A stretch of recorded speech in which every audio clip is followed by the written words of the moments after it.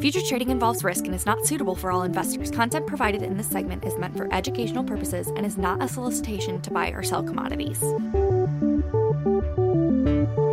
Good afternoon, everybody. Welcome back to another GDT Tuesday. I am your host, Cody. With me, per the usual, Mr. Jon Spainhour from the Chicago office. How are you doing, John? Doing great, Cody, and so happy to be here. Just so excited. Finally, as you'd call it, a decently good GDT today. Let's not get carried away on that one, but we will say that there are at least some signs that we may possibly be finding a bottom out here. All right. Well, that sounds better than the last one we had to talk about. Yeah, you betcha. I do want to point out that this will be, I think, the 10th lower auction in a row. No, excuse me, at least on whole milk powder. In terms of actual auctions, this will be the 5th lower auction in a row, and this will be the 9th auction out of the last 10 that's lower here. So we are still lower, but boy, it's been a long slug down here starting in the middle of March. And here we are all the way in August and still trying to find a bottom. But there were certainly some signs out here today that we might be finding it.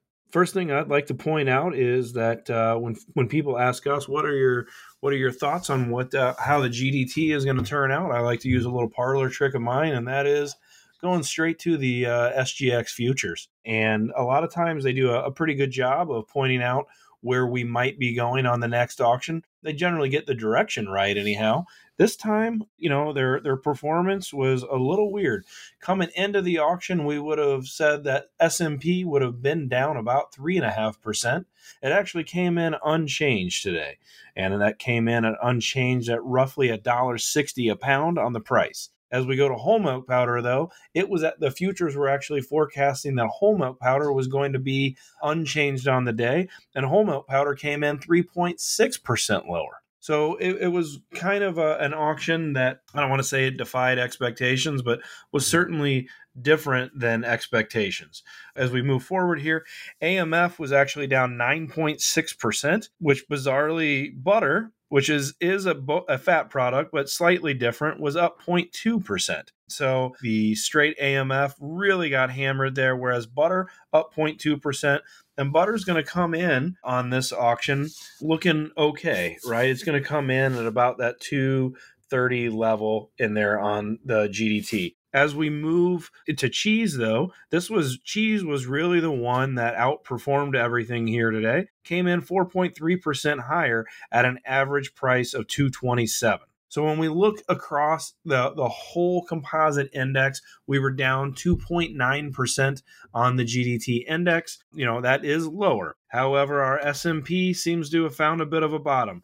Butter actually seems to have found a little bit of a bottom. And the cheddar side certainly starting to bump back up here, being 4.2 to 4.3% higher. So it's really that whole milk powder price that's still kind of the bugbear in here. It's the one that gives me a little bit of trepidation on saying, hey, we've definitely found a bottom and we're turning a corner. I don't have the index quite built out right now, but coming into this auction, whole milk powder was about $500 a ton cheaper than what we would consider synthetic whole milk powder. And although AMF was lower on this one, whole milk powder itself was lower as well. So I suspect that whole milk powder, that premium that the products are trading to whole milk powder is, still about $500 a ton. I'd like to get more specific with that. We just haven't been able to run the calculation at the time of this recording. However, with that in mind, it says to us that, whole milk powder is still for sale. It still hasn't quite found a bottom, and its performance today was less than expected. Again, though, looking out across the other products, they seem to be doing pretty well. And what that probably tells us is that the Chinese aren't quite back here in force in the way that they were this time last year or throughout the spring. They're just not quite here. And as a result, the New Zealanders, they're either going to make whole milk powder or they're going to make other products. And China is their number one destination for that whole milk powder. Other places like Sri Lanka do a nice job taking up some of that product as well.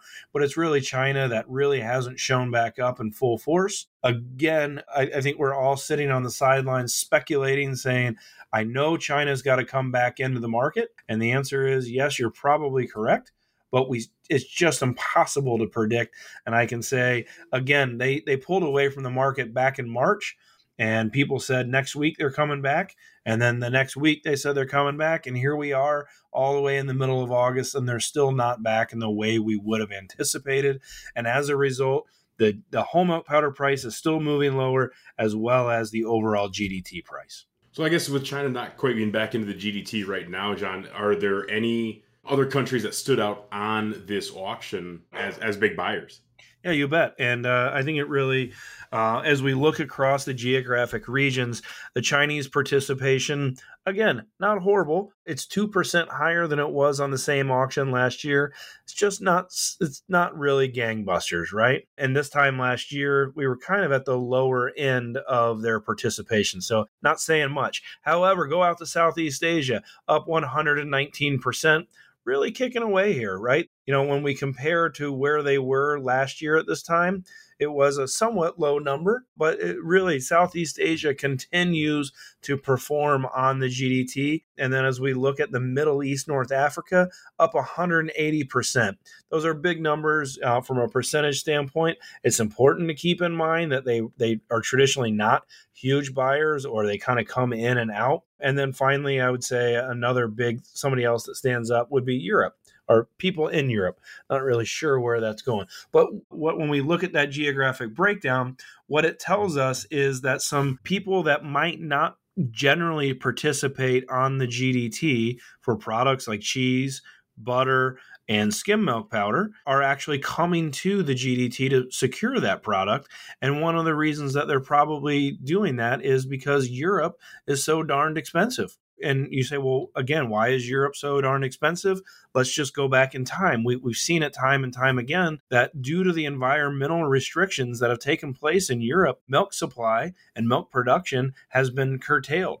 It's really pulled back, and we don't expect it to get any better. In fact, there's been some legislation passed here in the past few weeks in Ireland. That means that we'll probably see milk production even in Ireland pull back due to environmental regulations. So again, trying to tie that together is European milk production has pulled back, maybe is stabilized, but not going to be growing. Some people that might normally be buyers from Europe are saying, well, if I can't get it from Europe, where can I get it from? They're going to get it from New Zealand, and they're going to get it from the US. At this moment in time, New Zealand is the cheaper butter price. And so that puts them out there and probably buying butter out there. In terms of the cheese, New Zealand is a little bit more expensive from us, but we were able to capture some volumes on cheese exports that might normally have come out of New Zealand simply because we were the only people that had product available over the last year. Now things have calmed back down, and I think people are paying a little bit of a premium to get a hold of the New Zealand stuff simply from all the logistics problems that we had here in the U.S. However, I do want to point out that I think U.S. cheese exports are strong, or were strong. They are strong, and we think they will continue to be strong. And I just want to throw a shout out. We got the June export report that came out last week. June cheese exports were a record cheese volume. That's just really incredible. Whey exports and whey product exports were another record volume. We've been saying it on this program forever. We were priced correctly, or we were priced at an advantage. We captured exports. We were putting some record volumes through out there. We will probably continue to capture some of those exports.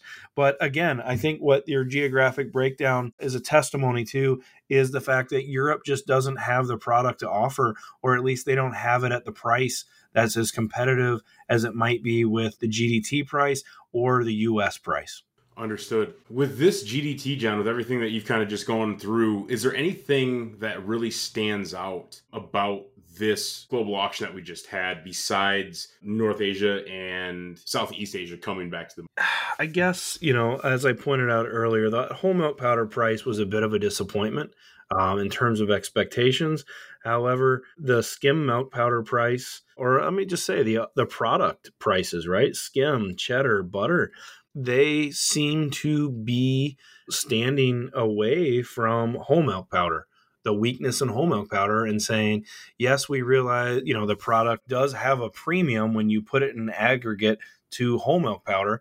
We should see those prices weakening, and they're not. We seem to have found stability out here. come back here to the U.S. markets and what was the reaction? Non-fat dry milk was higher today, and the non-fat futures traded almost limit up today. In some cases, they did. The cheddar price today, we didn't really do anything, but our futures immediately reacted, and some of our contracts were limit up today on cheese. Come over to the butter side, it just says, hey, we're in good shape. The spot butter price declined today, but our butter futures have rallied.